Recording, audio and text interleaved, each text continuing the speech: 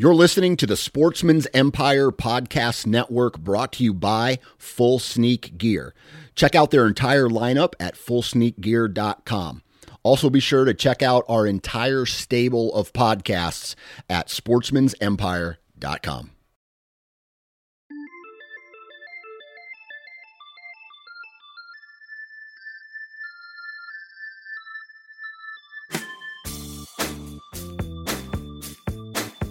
Welcome back to the Nine Finger Chronicles podcast.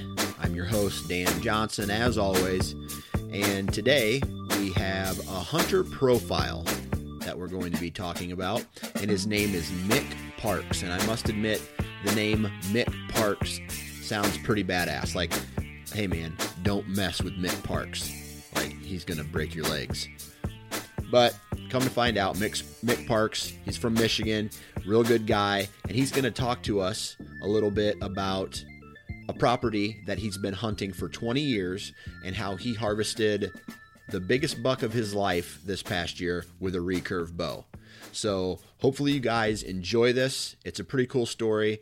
We did have a little bit of cell phone reception that I kind of had to fight through, so I just want to apologize for that. But for the most part, the story is really good, and you're able to hear most of it. So thank you very much for being patient. Thanks again for listening, and here's Mick Parks from Michigan with the biggest buck of his life.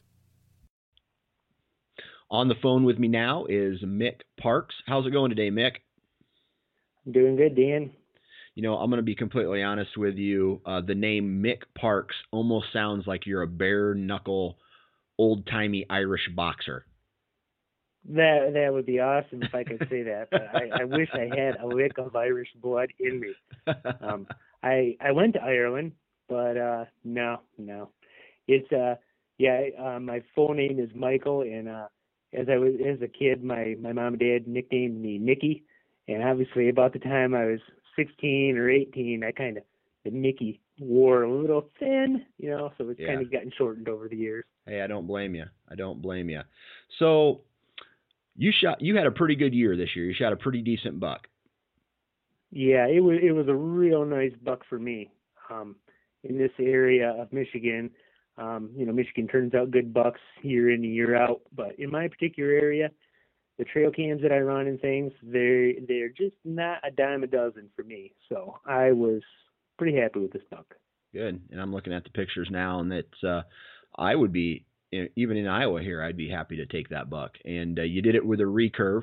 But before we get into that, why don't you tell us a little bit about yourself, like how old you are and what you do for a living? Well, okay, so I'm just about 42. I'm a network engineer at a university here in Michigan. I've kind of been in IT since I graduated college. That's pretty much what I do for a day job. But yeah, I'm always looking at, worrying about hunting or fly fishing and out-of-state hunts, those kinds of things that most of us are looking into this time of year, looking at maybe some western hunts for this September. So yeah, it pretty much drives me 365. Yeah, I think that's a lot of us, me as well, and the listeners as well. It's on our mind all the time. So Let's see here. We're going to talk about this buck this year, and tell me a little bit about where you hunt. So I feel like I'm really fortunate to be able to hunt on some family property that I've been hunting on, since I was 6-8 years old, woodchuck hunting with my grandpa on the same property, really. I don't have it's not a ton of acreage, but you kind of one of those types of pieces of property where you kind of know every square inch of it. Every year I shoot on this property is really, really special to me because of that kind of heritage that I've been fortunate enough to have instilled in me with my grandpa and my uncles and my dad. So to me, that's really what deer hunting and any kind of hunting is all about. So Gotcha. So on this property that you hunt, I take it you share it with other hunters. Is there on this piece, and I've known some other guys to talk about, there are certain groups of guys who are it's brown, it's down, and then there's certain groups of guys who are, hey, let's try to get a buck to maturity before we shoot it. Do you guys have goals with this piece of property? No, we're the brown is down kind of guys. I'm unfortunate in that archery hunting, I don't have nearly as much problems as far as other hunters, and that's kind of what I've learned as far as the private tracks that I've had the opportunity to hunt here in Michigan is, you better like to bow hunt, because by the time gun season starts November 15th, it's like a whole new ball game as far as being able to hunt bucks in the rut and the things that we all kind of dream about as far as what we think about deer hunting. So yeah. It's definitely not managed. There's no trophy management going on. Before I killed this buck, I missed probably an 80, 90-inch 8-pointer that I would have been perfectly happy to take. So that's kind of what my standards are. Okay. So let's get into your year. I mean, it sounds to me like you're a whitetail nut just like the rest of us. Do you guys do any food plots on this piece of property? Do you do any timber stand improvement, any habitat improvement? Not really intentionally to benefit the deer only. This is pretty much, these properties are farmed for maximum yield corn and soybeans. So it kind of precludes any kind of food plots. There have been both of the chunks of property I hunt. They're really close to one another. They've both been logged recently, really just kind of for financial reasons as well as kind of good of the timber. Not really managed with deer hunting being the number one goal. It's definitely that kind of multi-use property. Yeah, for sure. Okay. So roughly how many acres is it? We're talking about less than 180 acres. Okay. Of ground, between the different sections that I have available to me. Gotcha. All right. So what is your goal like in the summertime? What are you doing in the summertime to prepare for a season? Well, with I've been really stuck hook, line, and sinker into traditional archery for the past 20 years probably. And so one of my main things is working on my shooting all the time. Always tweaking my shooting form. I have on my deck, I have a little where I can shoot kind of an elevated shot, 20 yards or so, and I'm always working on that shooting form. I am running trail cams, things like that. But as far as stand selection, things like that, I do try to do the best I can, picking those stand locations. It tends to turn out a lot that it's the year after year those particular funnels, pinch points, bedding areas, those things don't change that much. Yep. So it's kind of like some of the things that some of my biggest influences like a John Eberhart, who I know I've heard you guys talk with before. Definitely trying to focus in on those thicker areas near the bedding cover. And one of the best things that I kind of always live by is there's a guy Jack Eddy who is a deer hunter here in Michigan that would kill lots of big bucks every year. And he said it was kind of like the biggest brown trout in the river. He was always going to occupy that best log jam. And that's kind of the way I feel with the big bucks in this area. There's only so many of those prime bedding situations, and I try to focus on those year after year. Some years it pays off, some years it doesn't. Some years it does in ways that I don't really expect it to. That's kind of what I do. It's not a ton of really no food plots, no baiting, no particular improvements other than, trying to get some trail cam pictures. That kind of is what my scouting and my preparation entails as far as whitetails. Okay. What time of year do you start setting out your trail cameras? Well, I have some out there right now, but they're mostly coyote cams right now. Yeah, probably September time frame, probably. We'll see some bachelor herds and things. I kind of live within sight of a lot of the ag fields that I hunt, so I don't really need the trail cams to know. I do enough just kind of looking out the back window really to see what might be in the area as far as summer activity. But I do like to get the trail cam pictures as much as I can, just mostly for the entertainment of it, not necessarily that's going to be the place to hang a stand or anything. Okay. All right. So when was the very first picture that you got of this buck? And when you pulled the card and you looked at the picture, did you instantly say, that's a shooter? Yeah. So, I did get some trail cam pictures of him, probably in August to September time frame. He was in a little bit of a clearing that had been recently brush hogged, and he laid right in the middle of that clearing, and I got just tons of pictures of him as some subordinate bucks would walk up and kind of like spar with him just a little bit, and I got some great pictures of him early on. And just the body size of him, I thought, man, that's a great deer. It'd be great if he would walk by. So yeah, definitely he was on the radar, and that kind of helped to pass on some of those smaller bucks that I would normally just go ahead and punch the tag on in previous years. So did you end up passing a couple deer this year to hopefully get a crack at this guy?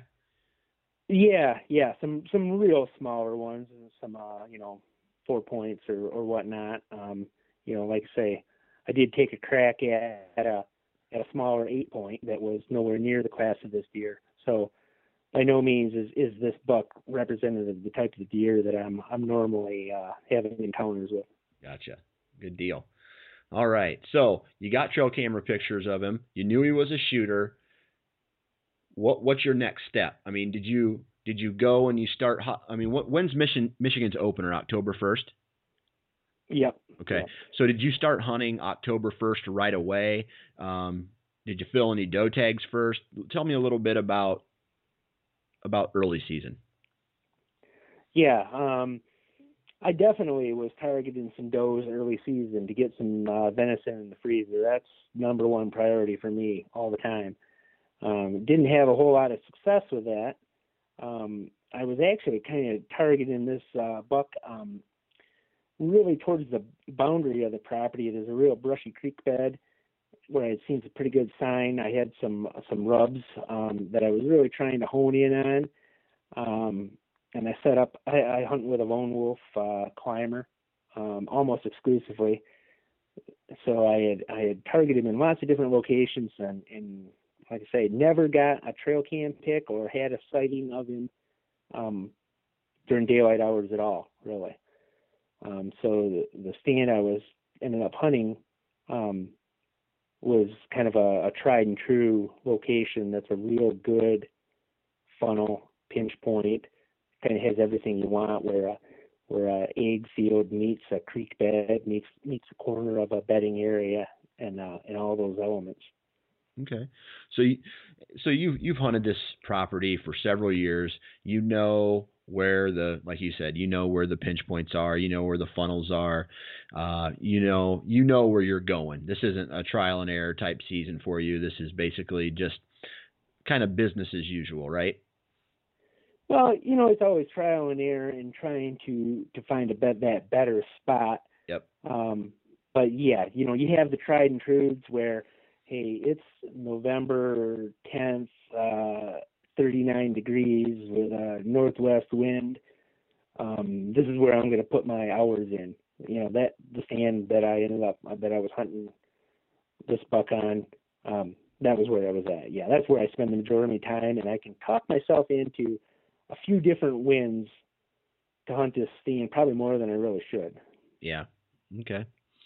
So over the years on this piece of property, has the deer movement changed at all, or are you are you seeing that they're coming up the same draw or working this same ridge every year, or have you noticed maybe different movement during different crop cycles?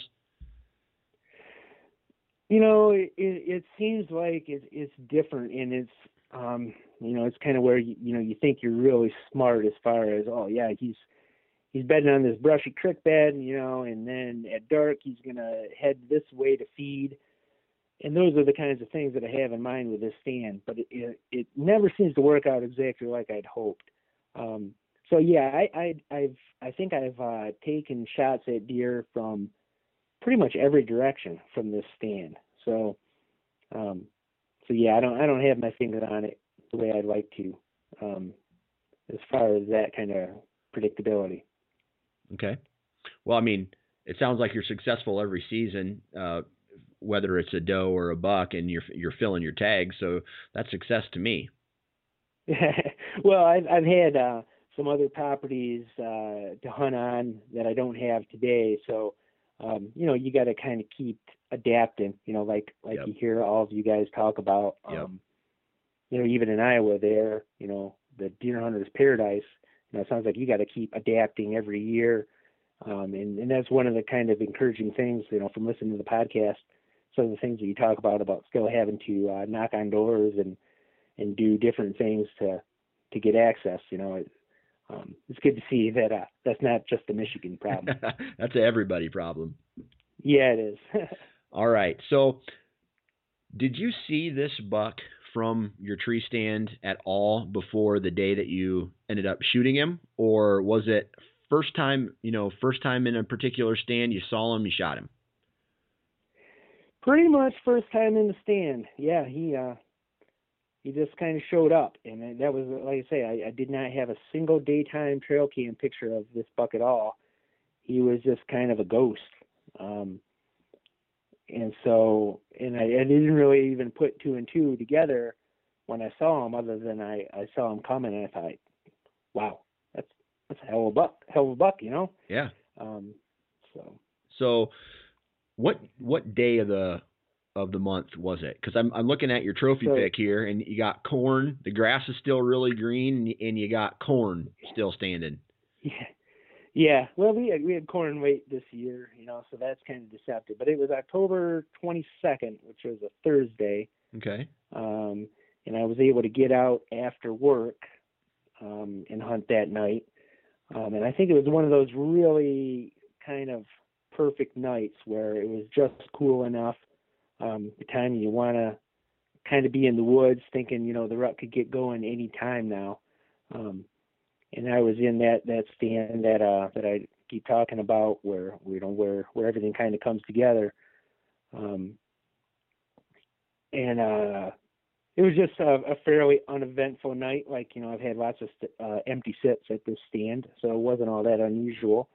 But about 7:00, he started coming from the kind of from the northeast along the creek bed, where I don't think I've ever had a deer come from exactly.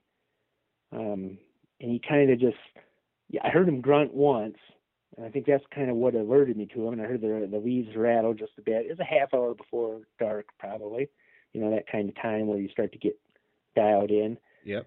So yeah, he started, when he started coming in, he was coming right head on, and I'm like, oh no, I hope he is not going to walk right under me. And then, the other thing was, I'm kind of silhouetted at that particular angle, and sure enough, he looked right at me. I mean, I'm sticking out like a sore thumb at that angle.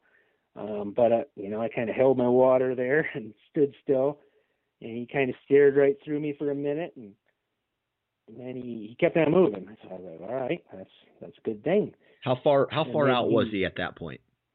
At that point, he was close. He was probably 15, 17 yards at that time. Oh, so he came on a line right to you. Yeah.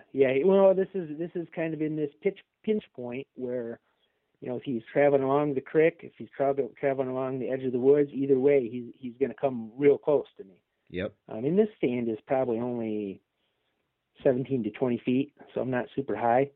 And then as he was coming right head on, he took a nice turn, and he started going right in the direction that I'd hoped he would.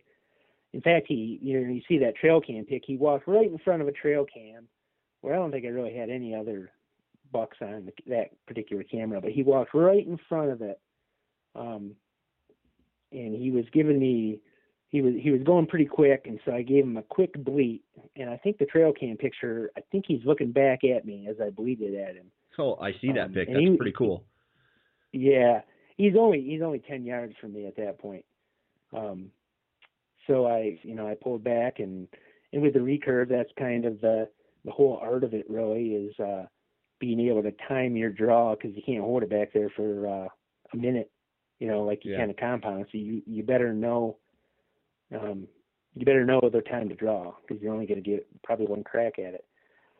I drawed it back and took my time with my anchor and made a real nice shot, kind of right where I was aiming, which not one of those things that always happens for me. I've had my adventures with the recurves over the years. So the impact, I saw it. It didn't blow right through, which I was kind of puzzled by. I was like, man, I hit him in a real good spot. But I think what happened is I had him a little bit more quartering away than I thought, and I didn't quite back that shot placement up quite enough. And I think it bounced it off of the off shoulder. But he bowled it out of there, and I was able to see him cross a little creek bed right there, 20 yards from me probably. Bowled it across there, and then I saw him run across the opposite creek bank for a little while. And I thought, hey, that's great. He should be a dead buck. Nothing to it. Yeah. So I always try to do, though. I try to give myself some time.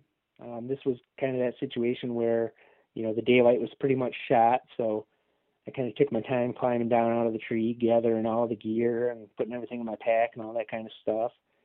And I kind of try to quietly get an idea if I could find some blood or anything, and I trailed about as far as the creek bank, and I didn't really see anything, but in the creek bank I found my arrow. I'm shooting these Easton FMJs, and it broke off all but for the last the forward maybe 6 inches, and it was laying in a little bit of water that's in this creek bed. And I thought, oh man, that is not a great sign. I'd like to see that thing red. Yeah. So anyway, but still, I kind of have in the back of my mind, geez, he's 10 yards, and I saw where that arrow hit. I've hit him in the shoulder. It wasn't that far forward, so I kind of tried to keep that confidence up. But I gathered everything and drove back to the house, which is only half mile or so away, and grabbed something to eat and kind of changed my clothes, regrouped, took some time, give him a little bit of time, and grabbed my drag and rope and flashlights and things like that I figured I'd need, and then head back over there. Well, I'm going to interrupt you. I'm going to interrupt you real quick. You bet. Go ahead, Dave. You had just shot the biggest buck of your life. I know that you're kind of we use the term, if it's brown, it's down type of hunter, but you just nailed the biggest buck of your life. What kind of emotions were running through you? I usually at that stage I'm fairly apprehensive still. Maybe it's because of the the heartbreaks that I've gone through on bad hits or things in the past. I'm not really going nuts with adrenaline at that stage usually. So usually I'm pretty level-headed and collected and business-like at that stage. That's probably the way I was. And also, I knew it was a real big buck, but I'm not sure I quite knew how big at that stage. So that helped a little bit. Okay. All right. So you got your stuff. You're in your truck. You're driving back to the farm. Yep. Yeah, so yeah, I get right back at the trail, and this is this is a spot where the truck is only 300 yards from the stand. So I get back to the shot, and and I see this one big footprint in the mud going up the creek bank. So I kind of have an idea, and I saw that direction to travel, and so I'm looking for some blood or hair or something, because I always want to have that evidence, even though I saw it, I want to have some physical evidence that, hey, yeah, you actually have an arrow in this thing, it's bleeding. And I kind of always look for that first. And I wasn't able to find anything. I mean, nothing. I walked along the edge of the creek where I saw him last go walking or running for quite a ways and couldn't find anything. And I'm, careful and backtracking and everything. Then I start doing the whole semicircle things, and I'm just not picking anything up. And I'm starting to really kind of get discouraged and kind of doubt myself. But I just kept saying, hey, you saw the arrow hit. He was close. You know enough about deer that that was a good shot. So just kind of stick with it. And the way the situation was is I had to be to work at 6 a.m. the next day. So, and it's a new job and things, and I didn't really want to wait overnight and all that kind of stuff. I didn't really want to get any help. I wanted to get it done, get the thing hung in the garage, and get to bed, So yeah, so then I just keep looking and looking, and so I think it was probably about 10 o'clock or so, and getting pretty late, and I just said, okay, I'm just let's look for a deer trail, in a likely direction, and I found a pretty heavy deer trail going through a kind of a thicket, and I followed that for a while, kind of carefully, and then I finally found a drop of blood. And then from that point, I had a great blood trail. There was no problem whatsoever. I mean, it was probably only another 20, 30 yards, and there he was piled right up. And man, I tell you, when I got to that buck, it was the adrenaline overload, the emotions, just everything. Just there it was. I kind of, yeah, that's where it was. I think the tracking job, in finally finding it, kind of eclipses even the size of the buck and everything, but it's all part of it. I just kind of dropped down to the oak leaves and just kind of said, "Oh my gosh, I can't believe it." And man, it was the mass on the antlers. I don't think really, to me, I don't really see it when I look at those pictures, but when I hold the rack in my hands, it's just like the mass is just unbelievable. Yeah. And it's just an 8-point. And according to the taxidermist, it's a 4.5-year-old deer. I weighed him in the garage at 195 pounds. Was that with the guts out or the guts still in? Yeah, with the guts out. Yeah, guts out. Okay. Yeah, so it's a whole heck of a bigger deer than what I'm used to dealing with. So. Well, I tell you. So I get down there and I finally. I'm looking at these pictures, and he looks like he's fairly long, like not necessarily a big, bulky, short, stocky deer. He looks long. That's kind of what I thought. And when I hung him in the garage with my scale and my pulley system, he still had an antler hanging on the floor as high as I could hoist him. So he was a long-bodied deer, I thought, too. How tall are you? His neck was just me. I'm about 5'9". Okay, all right. So yeah, that's a long deer.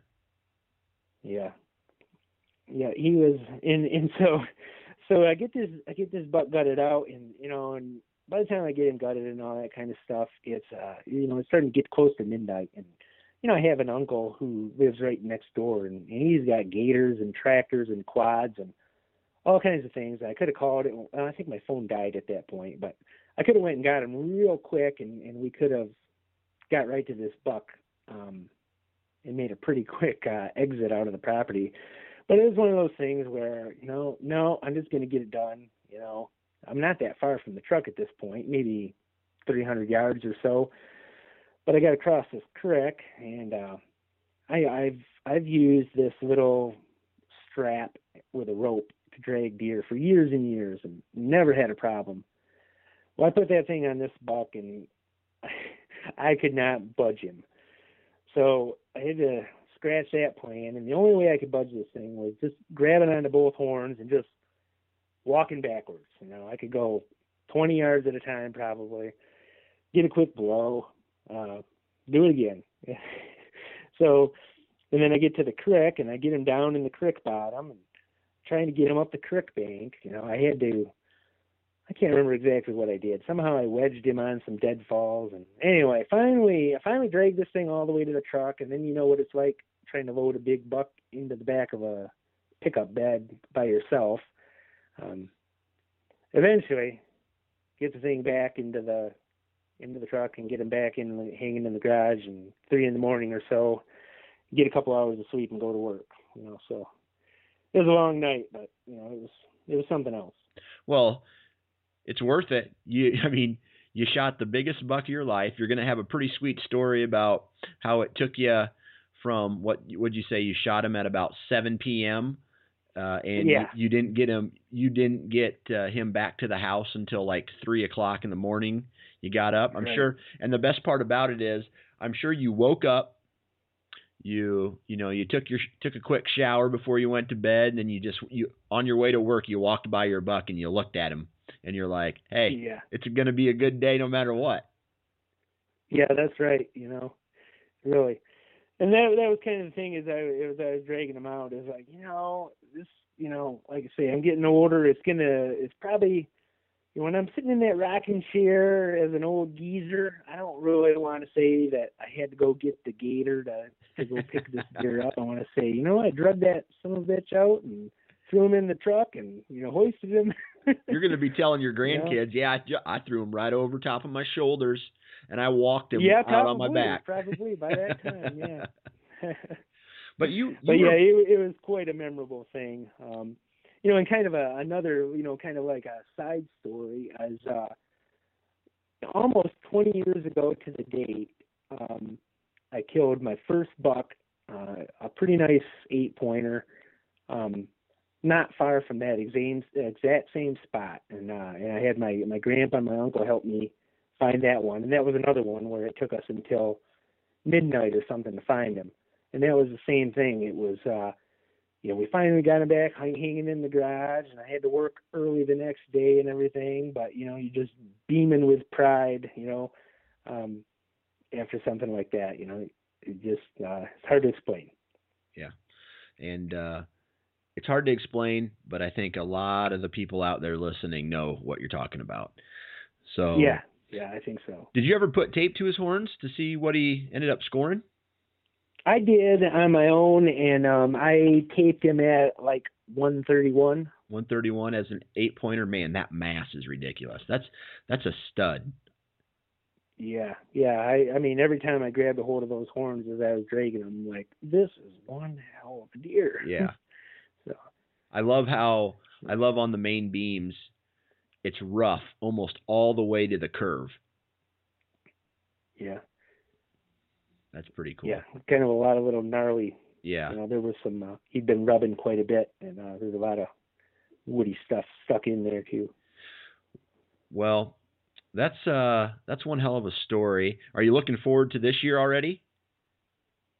Oh yeah, I'm hoping to do some kind of out west stuff. Hoping to do some Colorado elk hunting or mule deer hunting, something like that. Kind of getting through those plans, like a lot of us are right now.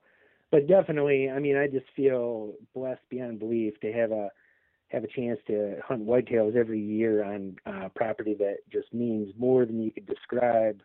That family property. I can remember shooting my first squirrel with my grandpa, right on that same property. Those kinds of things. So, yeah, those kinds of things. Definitely that whitetail hunting kind of drives me, and that's really number one. Sounds good. Well, I tell you what, thanks for coming on the show. I really appreciate taking time out of your day to do this. All right, Dan, I really appreciate listening to the podcast. Like I was telling you before we started, they helped me get through my commute, and particularly these hunter profiles I think are really entertaining. So hopefully I can do my part to entertain some other poor schlub on his way to his 9 to 5. And there you have it, another Hunter Profile podcast in the books. Hopefully you guys found that enjoyable. I sure did. And not much to say on the closing of this podcast today. Make sure you guys are going to iTunes, Stitcher. Make sure you go to iTunes and leave a review for me. I love those. Love seeing those 5-star reviews. Also, Instagram. Follow me on Instagram. Follow me on Facebook, Twitter. I'm pretty much in the main social media arena, whatever that means. But anyway, I want everybody to have a great weekend. I don't think we're supposed to get snow in the Midwest. I don't know about any of the other states further east or west. Anyway, if you can, get out, find some sheds, email me pictures. I'll post them online, and we'll go from there. So, as always, thanks for listening, and wear your damn safety harness.